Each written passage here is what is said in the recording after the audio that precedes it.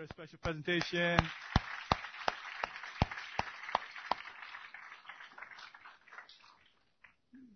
Teacher Art and all the children's ministry staff, special thanks to you guys for your faithful ministry and service to our children. How our children's ministry has grown over the years. I remember maybe 6, 7, 8 years ago, our children's ministry was just Derek, Lindsay, and Carol, I think. And they would do special presentations on Christmas, and it'd be like the three of them would come up and sing songs and do verses. And then one time it was Lindsay was coming up, and she hurt her eye. I don't know if you remember Lindsay, and started crying.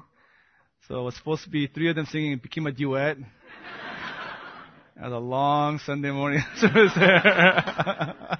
Mostly because of Derek, but no. So thank you for just, again, your ministry to us. Marcus was talking about just how hectic it is with Christmas, and then Gary as well yesterday, and I definitely am in the thick of that. Our family, we're so behind. I know I shouldn't make personal announcements during the pulpit, but I feel pressure to, because if you haven't received a Christmas card from our family, don't be offended. It's not anything personal. Nobody has gotten one yet. And so we've given up on trying to get a Christmas card for Christmas, by Christmas. We're going to do maybe a Valentine's card, a little early or something, or a President's Day card or something. But we definitely missed the boat on that. And, just still trying to catch up. Well, our text for this morning is Luke chapter 3, preparing yourself for the coming King. Preparing yourself for the coming King.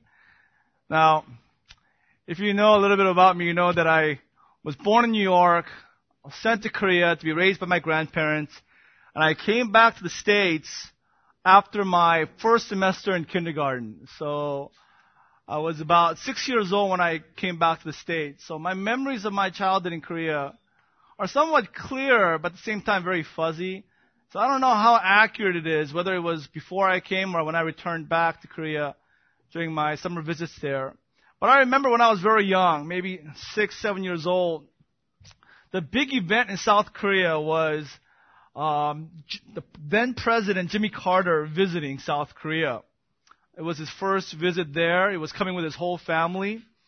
The whole country was very excited at the prospect of having the sitting president of the United States come to a tour, for a visit, for extended time with South Korea. In 1976, South Korea was a third world country, a very poor country. I remember a very substandard and weak infrastructure, dirt roads, stray dogs everywhere.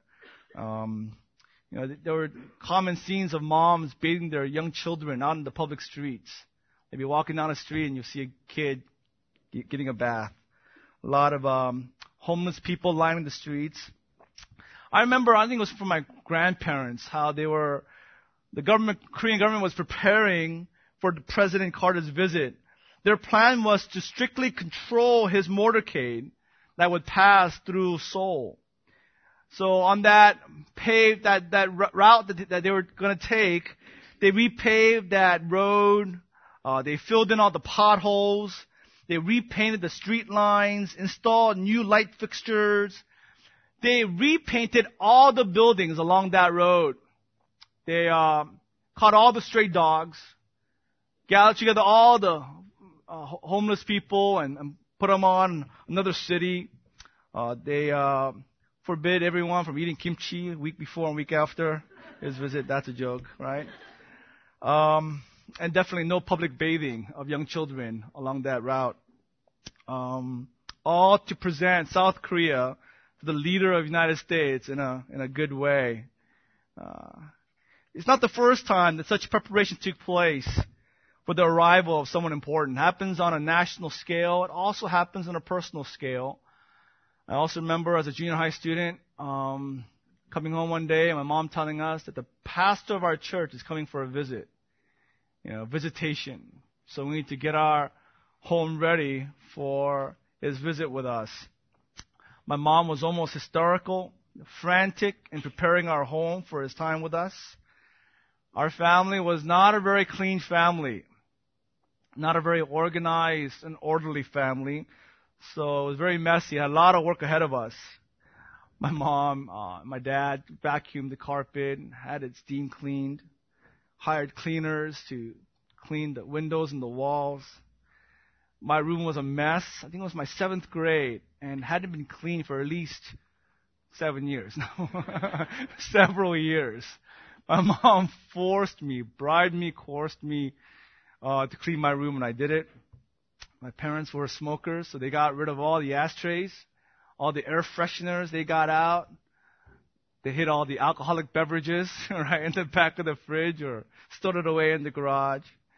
I remember the day he visited us was on a Saturday, and I was watching TV, and he just kind of came in, like without notice. My parents were still upstairs, and I was watching TV, and he just said hi and walked in and sat right next to me, and the TV was on. And I remember it seemed like all the worst commercials came on right when I was sitting next to him, and I couldn't leave. I couldn't turn the channel. I remember being just so embarrassed for his time with us. We all do this, whether to different degrees. We prepare ourselves when important people visit us, visit our home, maybe visit our company, visit our church even. Well, Christmas celebrates the arrival of the most important person, the King of Kings and the Lord of Lords. How are we to prepare for His arrival? How are we to prepare for the birth of Christ, for the coming of the King? In Luke chapter 3, we discover how John the Baptist taught Israel on how they were to prepare themselves for the arrival of the King, for the beginning of our Lord's ministry. So in a way, he is teaching us how we as God's people ought to observe Christmas, how we ought to prepare ourselves for the coming of God's Messiah. Turn with me to Luke chapter 3. Let's read God's Word together. Luke chapter 3, verses 1 through 18. Luke 3, 1 through 18.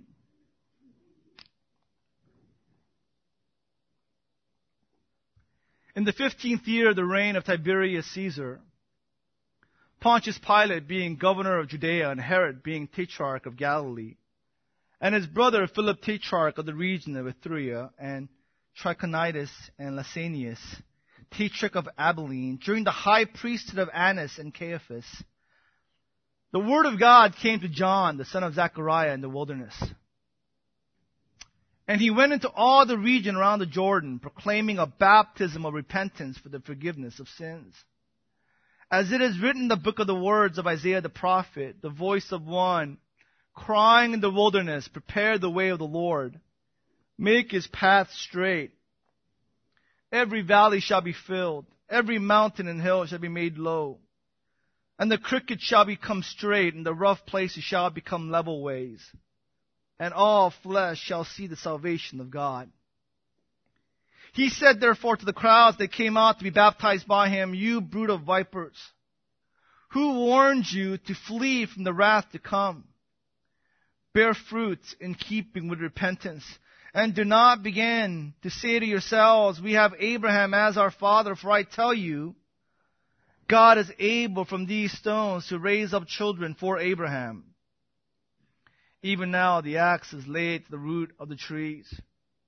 Every tree, therefore, that does not bear good fruit is cut down and thrown into the fire.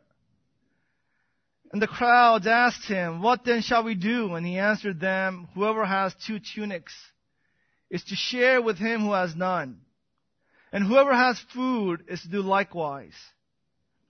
Tax collectors also came to be baptized and said to him, Teacher, what shall we do? And he said to them, collect no more than you are authorized to do.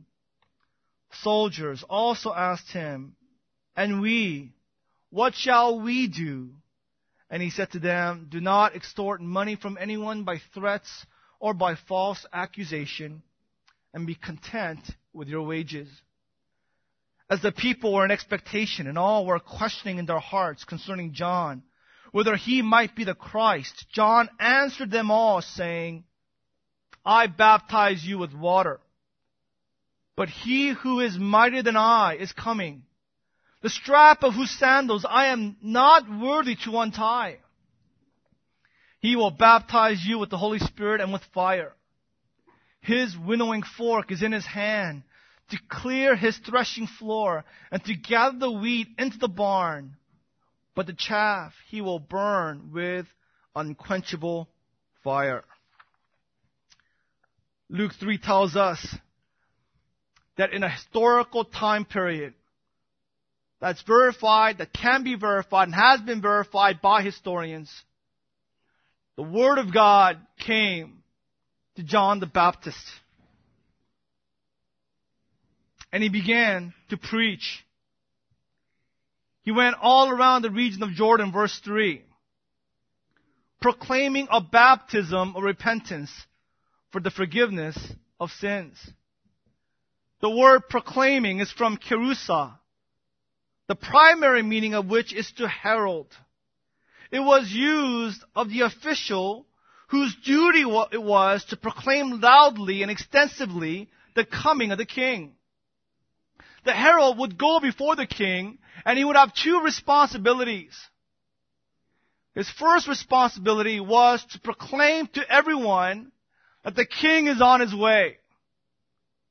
To tell people that the ruler of the lands is arriving and to prepare themselves for his arrival. His second job was to prepare the way.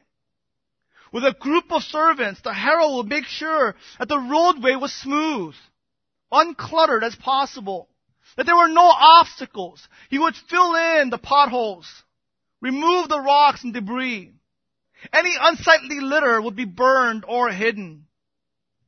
His twofold duty was to proclaim and to prepare, and that is exactly what the baptizer did. He went before the arrival of the king.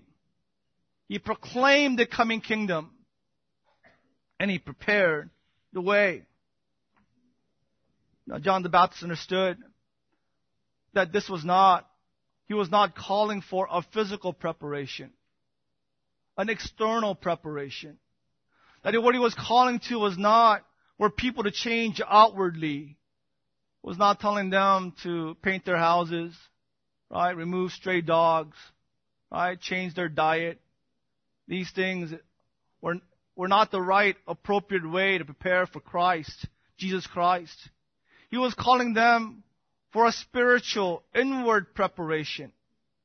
And he was proclaiming a message not of an earthly kingdom, but proclaiming a message of the spiritual kingdom. As he did this, as he carried out his radical ministry, we know it was radical because he was ministering not in Jerusalem, in the center and the capital of Israel. He was not ministering in the temple grounds where religious people gathered for their religious rituals. He was on the other side of Jordan in the wilderness, in the desert. But there was nobody there, but he was preaching. And somehow the word got out of his message. And the word got out about the kind of messenger that was carrying this message. He was a radical guy. Clothes with camel's hair. Eating locusts and honey. Living an uncompromised life. Preaching an uncompromising message. As he proclaimed this message faithfully, an amazing thing happened. People flooded towards him. People left the comforts of their home, comforts of their major cities, and went to the desert to listen to John the Baptist. They streamed towards him in the wilderness. This was after the intertestamental period. 430 years of silence from God. Malachi spoke and there was silence. The silence was deafening from God. No more messengers, no more message. They were waiting for God to speak, and here is John the Baptist. God breaks his silence, and he speaks, and people flood towards this messenger. People in droves poured out into the desert. And look at verse 7. When the baptizer saw the crowds that were coming out to be baptized by him, this was his friendly message. This was his response to the hordes of people that were clamoring after him to be baptized. You brood of vipers, who warned you to flee from the wrath to come? Now in Matthew, the parallel passage, Matthew 3:7, adds that it was Pharisees and Sadducees that were coming that provoked this response from John the Baptist. Seeing the religious hypocrisy of the Pharisees, the legalism, the liberalism as well of the Sadducees, the baptizer's response was not a very friendly greeting. Responded by saying, you brood of vipers. A specific term in the Greek, noting a poisonous snakes. These snakes, there were no snakes that were more poisonous. The person bitten by them swells up almost immediately and falls down dead. You vipers, you snakes who poison and kill people, destroy people's lives with your venom, with your false doctrine, with your false religion. And he calls them, you brood, you generations of vipers. It didn't start with you. Right? It's a family business. Intergenerational poisoning of people by their false teaching and false life. Their fathers, forefathers were all snakes. He calls them out and he tells them a simple message. A simple message that we are to proclaim today and continue to proclaim until the return of Christ. When Christ returns to the earth, that message can be summarized with one word. The word repent. Repent. Remember John the Baptist? His responsibility was to proclaim and prepare. The content of his proclamation was repentance. Look at verse 4. Second part of verse 4. Right. The voice of the one crying in the wilderness, prepare the way of the Lord, make his path straight. Paths were crooked. That is why, verse 3, he was proclaiming a baptism of repentance for the forgiveness of sins. The call of John's voice that was crying in the wilderness of Judea was the shouting of urgent command to the people, urging them to repent, urging them to confess, urging them to acknowledge their desperate need of a Savior. This was John's message from the beginning. Goes to verse 8. Tells them, bear fruits in keeping with repentance. Bear fruit. Not a one-time act, but a continual repentance. Early believers were called the repentant. They're always broken, always contrite, always confessing, always in a state of perpetual remorse because of the condition of their hearts. I mean, this is what the Greek word metanoia means. It means to turn around, to change direction, to change the mind and the will. It does not denote just any change, but always a change from wrong to the right. If a person turned from righteousness to unrighteousness, it was not called repentance. It was called going astray. It was called falling back, backsliding. But when a person turned from unrighteousness to righteousness, a person turned from sin to Christ, it was called metanoia. It was called repentance. Recognition of personal sin. Deep remorse. Deep feeling of wrongdoing and of sin against God. Understanding that one has sinned against a thrice holy God. and one must turn away from sin in order to turn to Christ.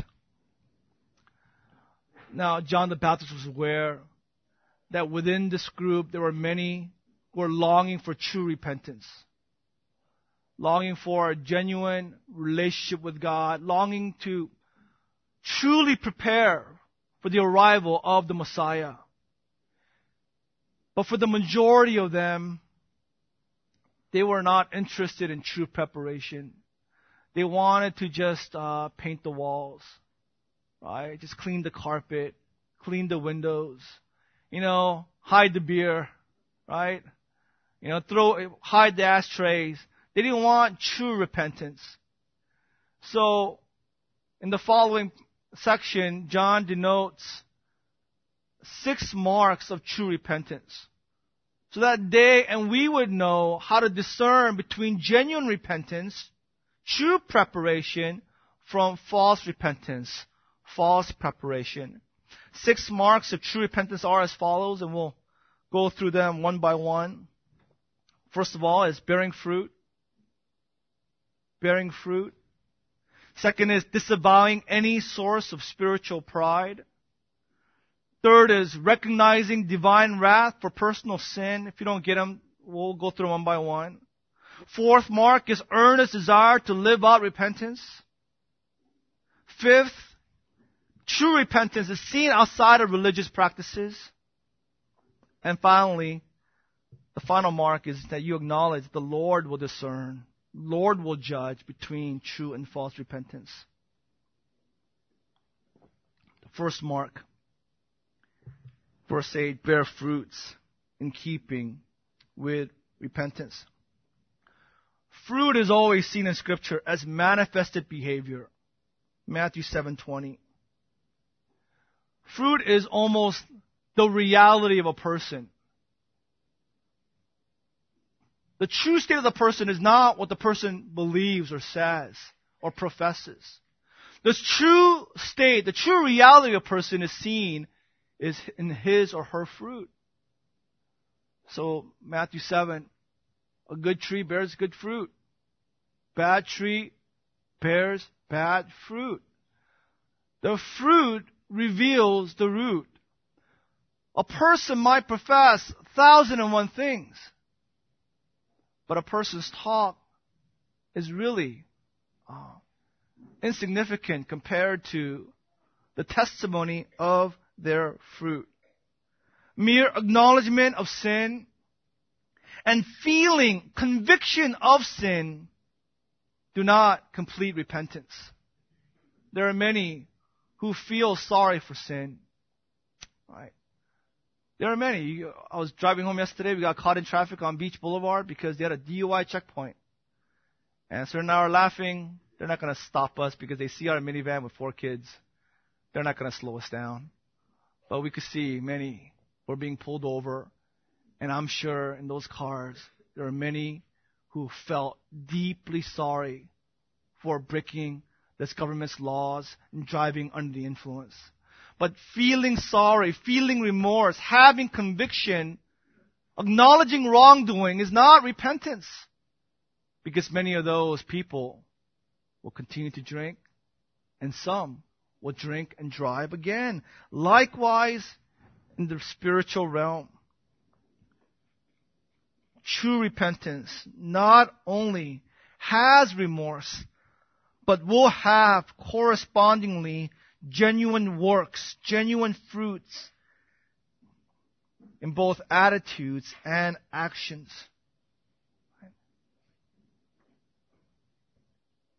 John's words to these religious leaders was at once a rebuke and an invitation. He was saying, you have shown no evidence of genuine fruit, but you now have the opportunity to truly repent if you mean it. Show me that you repent of sins. Show me and show God that you are genuinely horrified at your own hypocrisy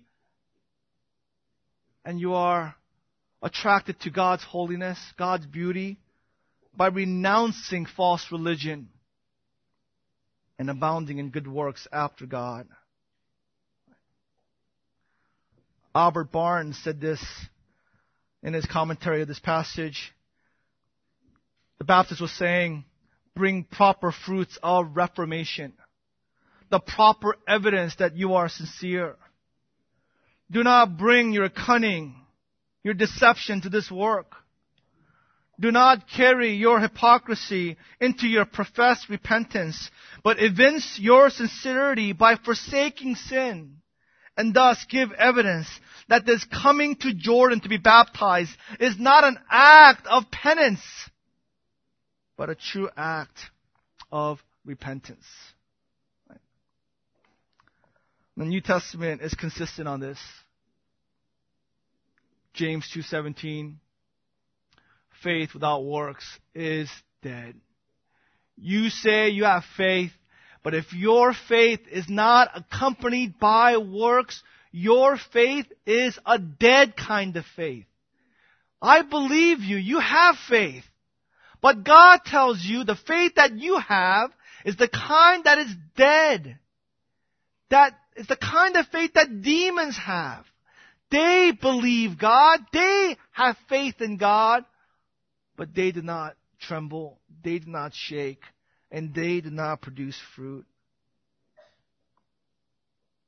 James 4:20 continues. Or 1 John 4:20 continues. I love God. Someone says, I love God and hates his brother, he is a liar. Right? You are deceived and you are deceiving others. If you profess love for God, but you don't have the first fruit of love for God, which is love for fellow Christians. So a lack of fruit, continual producing of fruit, shows that your repentance is false. But a presence of continuing fruit, bearing fruit, is the first mark of true repentance. Second mark is that you disavow any source of spiritual pride. Disavow any source of spiritual pride. John the Baptist was a prophet. He was given words of knowledge, given glimpses into people's hearts, and John knew right away what they were thinking. He stopped them from thinking this because they were about to think this and speak thus. Do not begin to say to yourselves, we have Abraham as our father. For I tell you, God is able from these stones to raise up children for Abraham.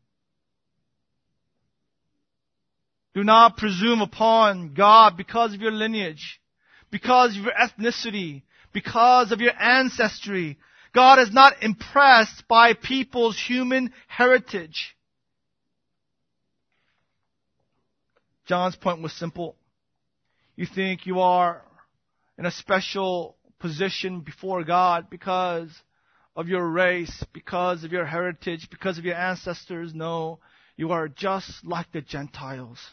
You are just like the worst of all sinners. You have no right to God's kingdom. You need to truly repent. And it applies to us directly. God is not a respecter of persons. He's not impressed with our credentials. He cares not what family members of ours have gone to missions. Whether we have family members who are pastors. How many generations you've had Christians in your family. Cares not, impressed not with our credentials in ministry, credentials in service. All our righteous deeds are like filthy rags in the sight of God. In fact, in John chapter 8, when the religious leaders were boasting about their heritage, having Abraham as their forefather, and saying God is their father, remember John 8, what Jesus said? I know your father. Your father is the devil, because you are lying. You don't believe in Abraham. You don't have the faith of Abraham. And when the devil speaks lies, he's speaking his native tongue. And because you are lying and you're bearing fruits of your father, this proves that your father is not my father. Your father is in fact the devil himself. So the second mark of genuine faith is you disavow any source of spiritual pride. Right? That's what Paul did in Philippians. Right? Philippians 3, his spiritual heritage, his credentials as a righteous Jew. He abandoned, cast aside, calls it scubalon. It's rubbish. It's nothing compared to Christ. It is nothing. So it's not adding Christ to your works, adding Christ to your righteousness. It is abandoning your righteousness and receiving Christ alone. That is the second mark of true repentance. Third mark is you recognize that you deserve divine wrath because of personal sinfulness. You recognize divine wrath. You deserve it because of personal sins. Some of these people came because they understood verse 9. They understood. They didn't come casually. They didn't come leisurely. They didn't come as if on a, summer outing to the wilderness. And while we're out, why don't we, stop by this John the Baptist guy and see what he's all about?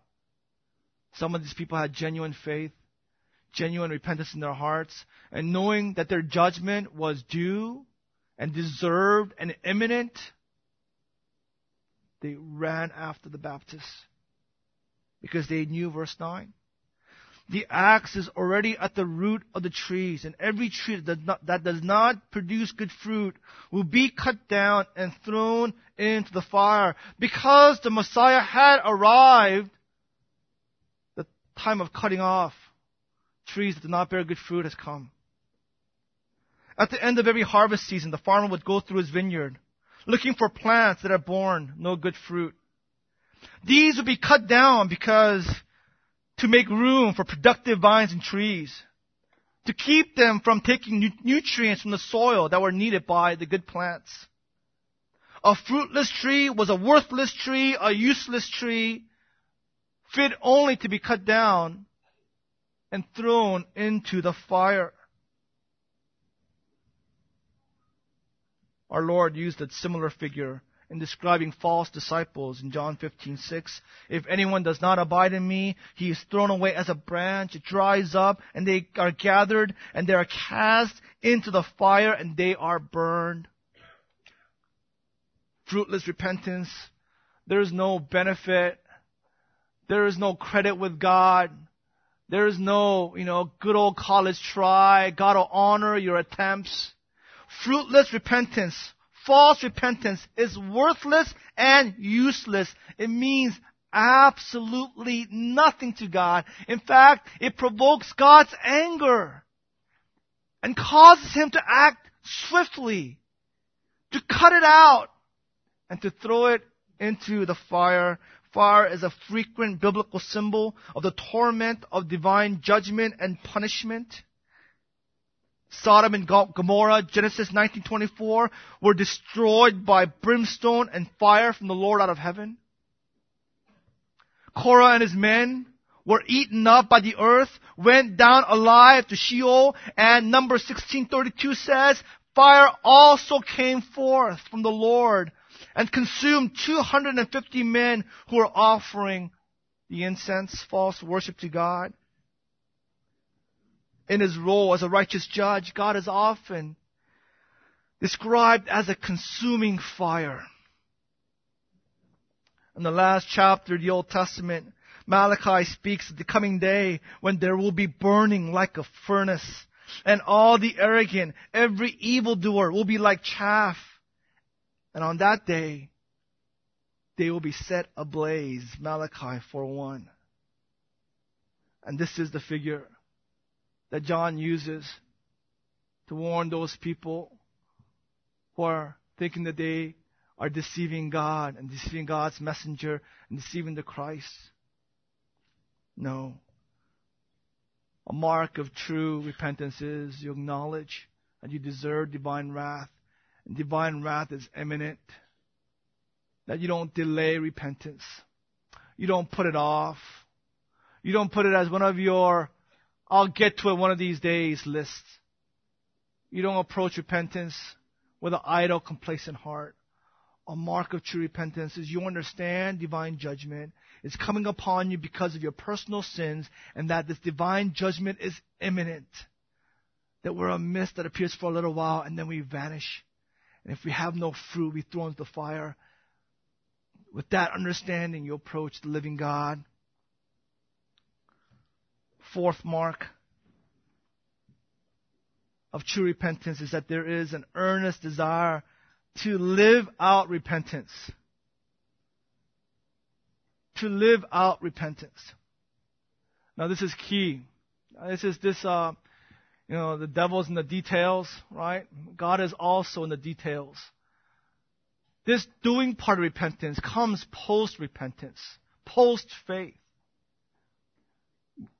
These people, because of faith, because of true repentance, their fruit was wanted to do, wanted to work out, wanted to live out their faith.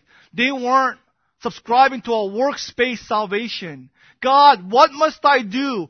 What penance must I pay? What price must I pay for me to be saved? No, now that I believe, now that I understand, now that I have true repentance, the first fruit that is produced in my life is I want to do.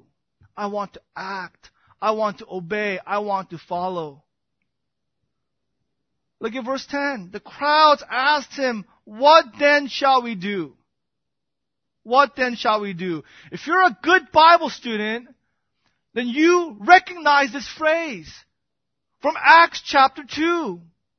After Peter gave his Pentecost sermon, the very same people who were involved in the conspiracy of murdering Christ, the very same people who saw the crucified Lord, after they were convicted by Peter's sermon, Peter said, "You crucified him. You are the ones who killed the Messiah." What were the people's response? Acts 2:37. When they heard this, they were cut to the heart. Their hearts melted within them. Their hearts were broken in two because they realized they killed God's Messiah. They murdered God's Son.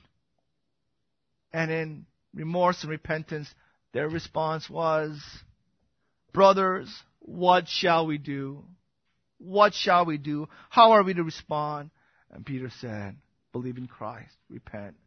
And over 3,000 were added to the church that day. That's a sign of true faith. Prompted by true faith, true repentance, you want to live out the Christian life. You want to obey. You want to follow. You're tired of the sidelines. You're tired of just being convicted. This guilt and the shame and the feeling sorry for sins. You want to follow Christ. You want to actively pursue and believe in Christ. That is why all the different people in this group said, "What shall we do?" Right? What shall we do? Right? The crowds asked, "What shall we do?" Tax collectors, "What shall we do?" The soldiers, "What shall we do?" These were all people who they had true faith. False repentance is, I'm saved already. I'm done. This is great. Man, this is the best deal of the century. All I have to do is feel bad for my sins and say this prayer and I'm saved. Wow, all I have to do is just get a little wet. Right? Sign the dotted line. Come to church on Sundays. Or just act religious and I'm saved. And I can never lose salvation. The worst two combination, right? First, wrong doctrines to be combined. Easy believism and eternal security. Right? So it's easy to get saved and you can never lose that salvation. And that's a toxic combination leading people astray, blinding them, deceiving them into eternal damnation. That's false repentance. Right? Easy faith, easy salvation, and forever salvation requires no following, no good works, no believing, no trusting, no cleaving, no pursuing. It's one time, you said the prayer, you're in, no worries. Heaven's promised you. But that's not a mark of true faith. That's a mark of false faith, false repentance. The fifth mark of true repentance is that true repentance is to be lived out outside of religious practices. Outside of religious practices. It's amazing that true repentance is immensely practical. There's nothing here about going to the synagogue. Nothing about memorizing the Torah. Nothing about praying more or giving more tithes or nothing about just doing spiritual things, nothing at all. True repentance goes beyond the vertical, but goes to the horizontal and is lived out practically in one's life. That is why it is so discernible. It is so clear. That's why you can see false religion from true religion from a mile away. False religion is confined to religious duties. True religion transcends religious duties into practical, mundane duties. Right? So the people ask, what shall we do? Verse 11, whoever has 2 tunics, share with him who has none. Have compassion on your fellow man. Right? You have 2 jackets, you find a person who has no jacket, share with him. Don't be greedy.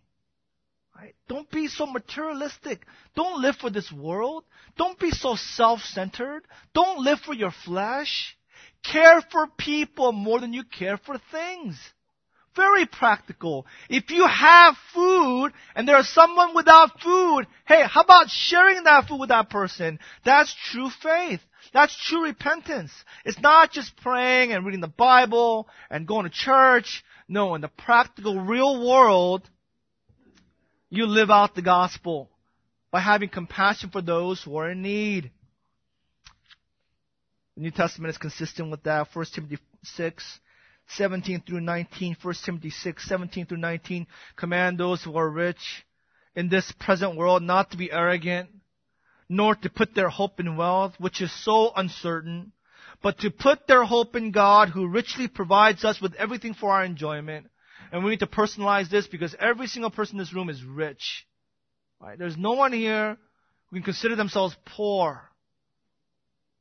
All of us, God's commanding us not to be conceited, not to be arrogant, not to trust in our wealth, but verse 18, to do good, to be rich in good deeds, to be generous, be willing to share. In this way, you will lay up treasure for yourselves in the coming age, so that they may take hold of the life that is truly life. That you will show that your faith is true, your repentance is genuine.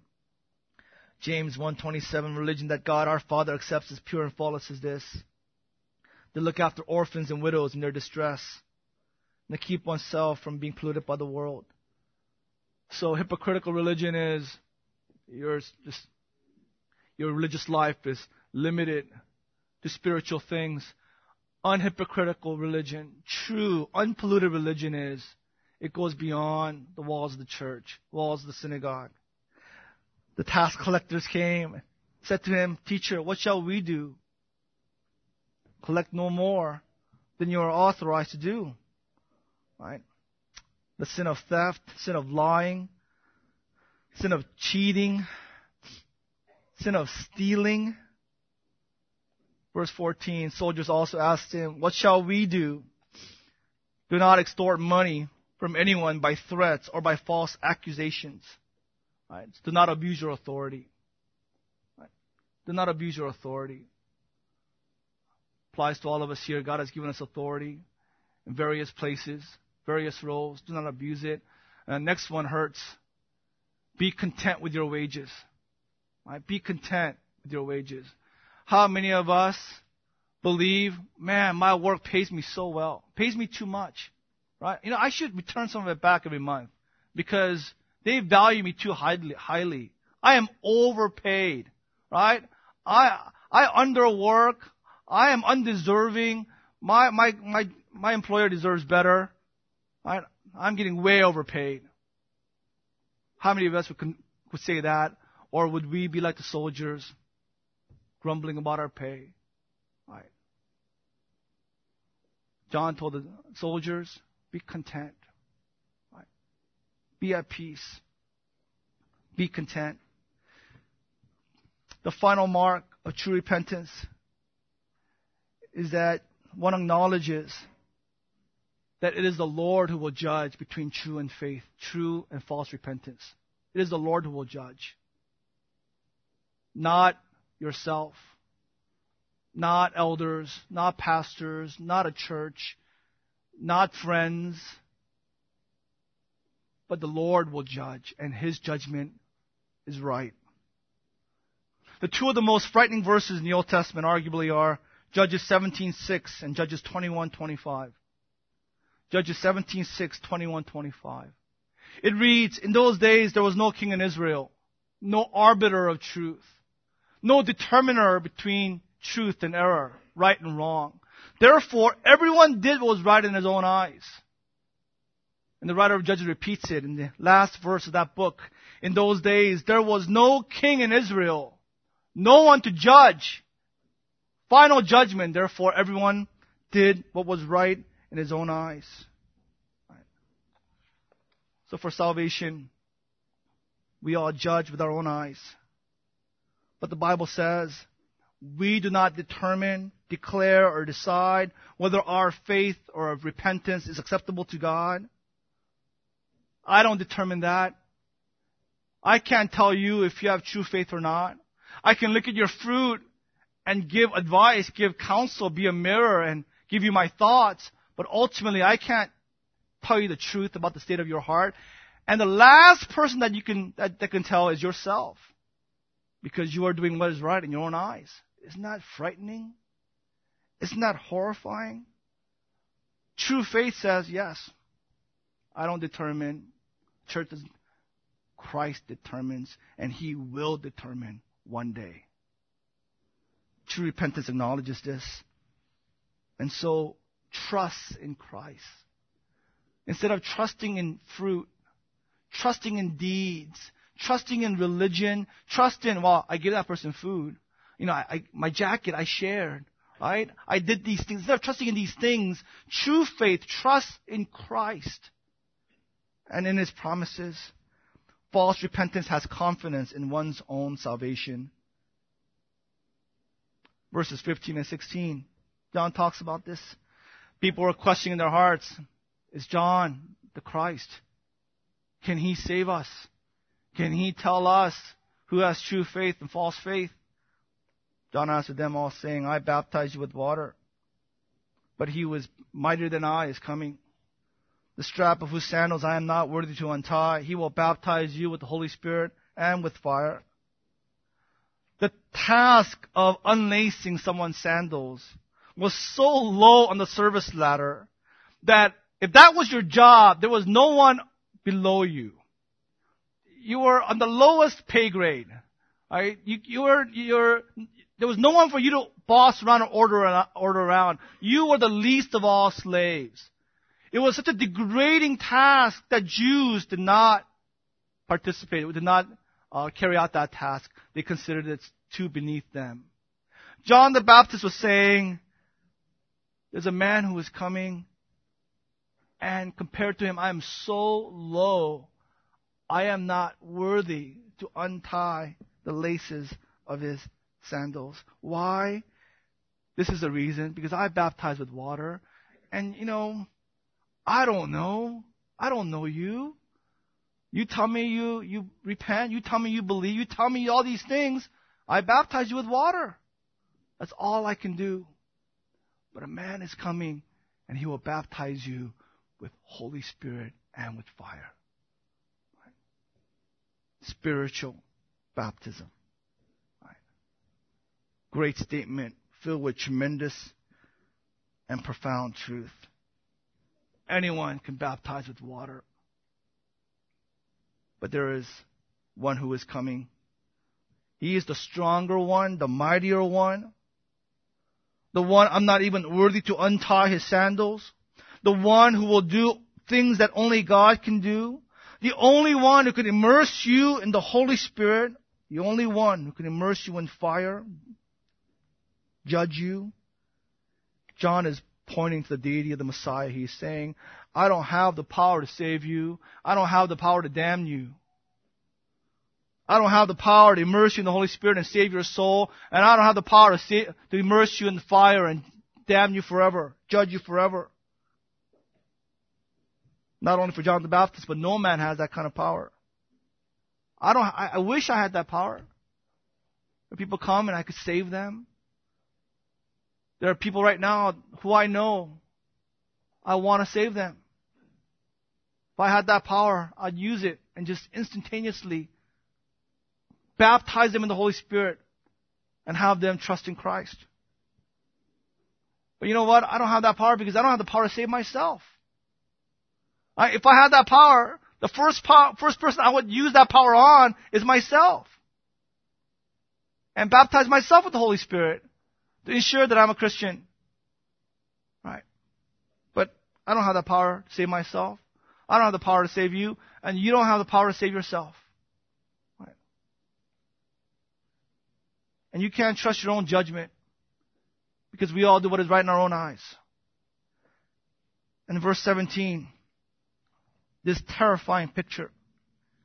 His winnowing fork is in his hand to clear his threshing floor and to gather the wheat into his barn, and the chaff he will burn with unquenchable fire.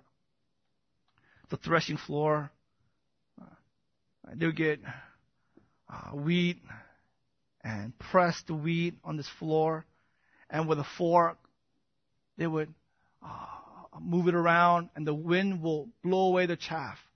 And the seed will remain. The wheat they will bring into the barn, the chaff they will burn in fire. It's a picture of Christ. What He will do on the judgment day. Him with perfect power, complete sovereignty, perfect knowledge, with a winnowing fork in His hand, will separate people.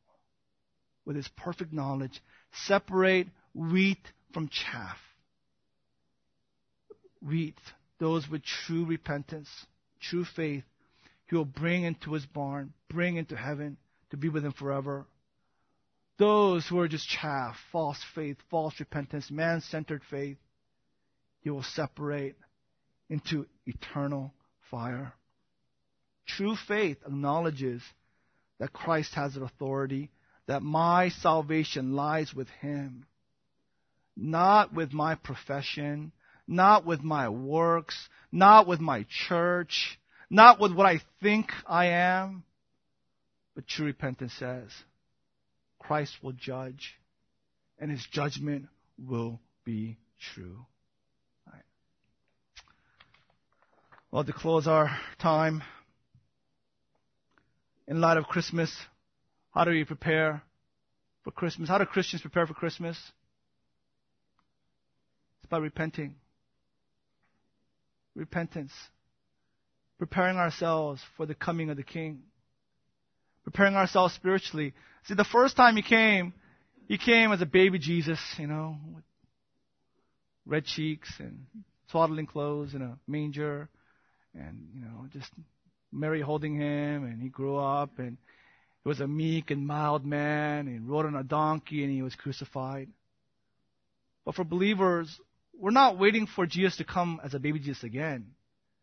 If you are, you're sorely mistaken. I'm not looking at the stars, looking for a bright star to follow after. Look for baby Jesus. The Bible says the King will come back, but when He returns, He will not be this weak and gentle and humble lamb. He won't be riding on a donkey. When Christ returns, you see that in the book of Revelation. Eyes blazing with fire. Right? Glory surrounding Him. Full of power and majesty, riding on a white horse, victorious, to judge, to discern, to separate wheat from the chaff. So as Christians, on Christmas, we don't wait for baby Jesus. We don't prepare for Him. We prepare for the coming King that is still yet to come. And that day, He will bring to light what is in darkness. Therefore, we prepare ourselves spiritually, not externally, not physically. Therefore, we are to repent. Right? As Christians, we don't make New Year's resolutions. We repent of false repentance. We repent for not bearing fruit. That is equal to our repentance. Right? Bear fruit in keeping with repentance. The Greek word is axios, in value. So our fruit should equal our repentance. So if our repentance is great, we repent of the fact that our fruit bearing is not equal to our repentance. We repent of having spiritual pride apart from Christ. We repent for minimizing divine wrath. for not seeing it as it actually is, for sanitizing God and making Him more like man in our own conception of Him, and not understanding and acknowledging how our personal sins incur the wrath of God. Because of these things, the wrath of God is coming. We repent for our lack of desire to live out our true repentance. We want to limit our Christian lives to Sunday mornings and make sure that we're presentable on Sundays and we're not careful how we live during the week. We repent of not living out our Christian faith in practical ways, right? In specific ways. Not having compassion on those who are in need. Right? Hypocritically abusing our authority. Lying, cheating, and stealing. Grumbling, discontent. All the while professing great faith in Christ or abounding in all these sins. We repent of these sins. And finally, on Christmas, we remember that the final judge of whether of true or false repentance is not us. It's not me. It's not yourself. But it's Christ.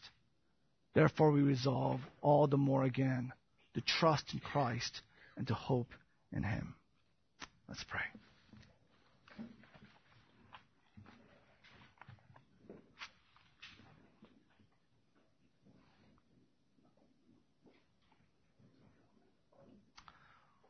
I want to give you a minute to respond.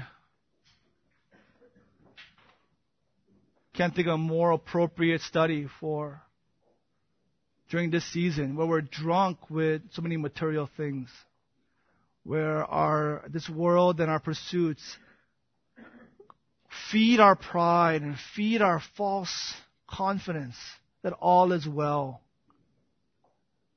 and lulls us into this stupor where we forget the reality of the gospel. I believe for many, today's study in Luke 3 was for you. God is speaking to you through the Scriptures, seeking that you would cast out how right you are in your own eyes and see yourself with God's eyes, to the lens of Scripture, that you would truly repent, spiritually prepare yourself for the return of Christ, for the coming King. We know not when He will return. In a blink of an eye, He will be here. Are you prepared? Are you ready for His arrival?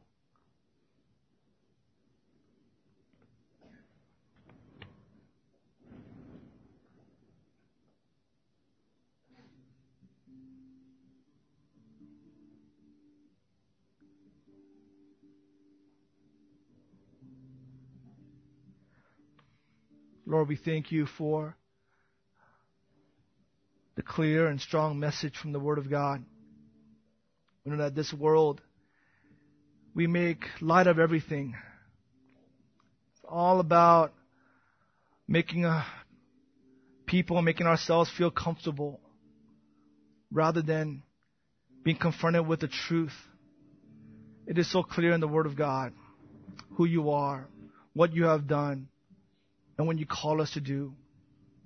And before a God who knows all, we confess, each of us, that we're in need of genuine, true repentance. Lord, we are helpless to produce this on ourselves. We need you to save us from our sins. We need you to open our eyes. Save us from our own pride and our own arrogance and how we deceive ourselves with our false righteousness.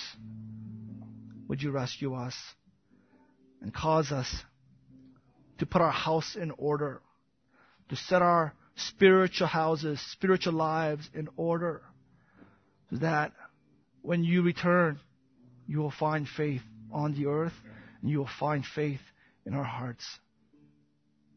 Lord, we fear there are many in our church on that great day of judgment, that they would be with the chaff, that they would be taken away to the fire with weeping and gnashing of teeth.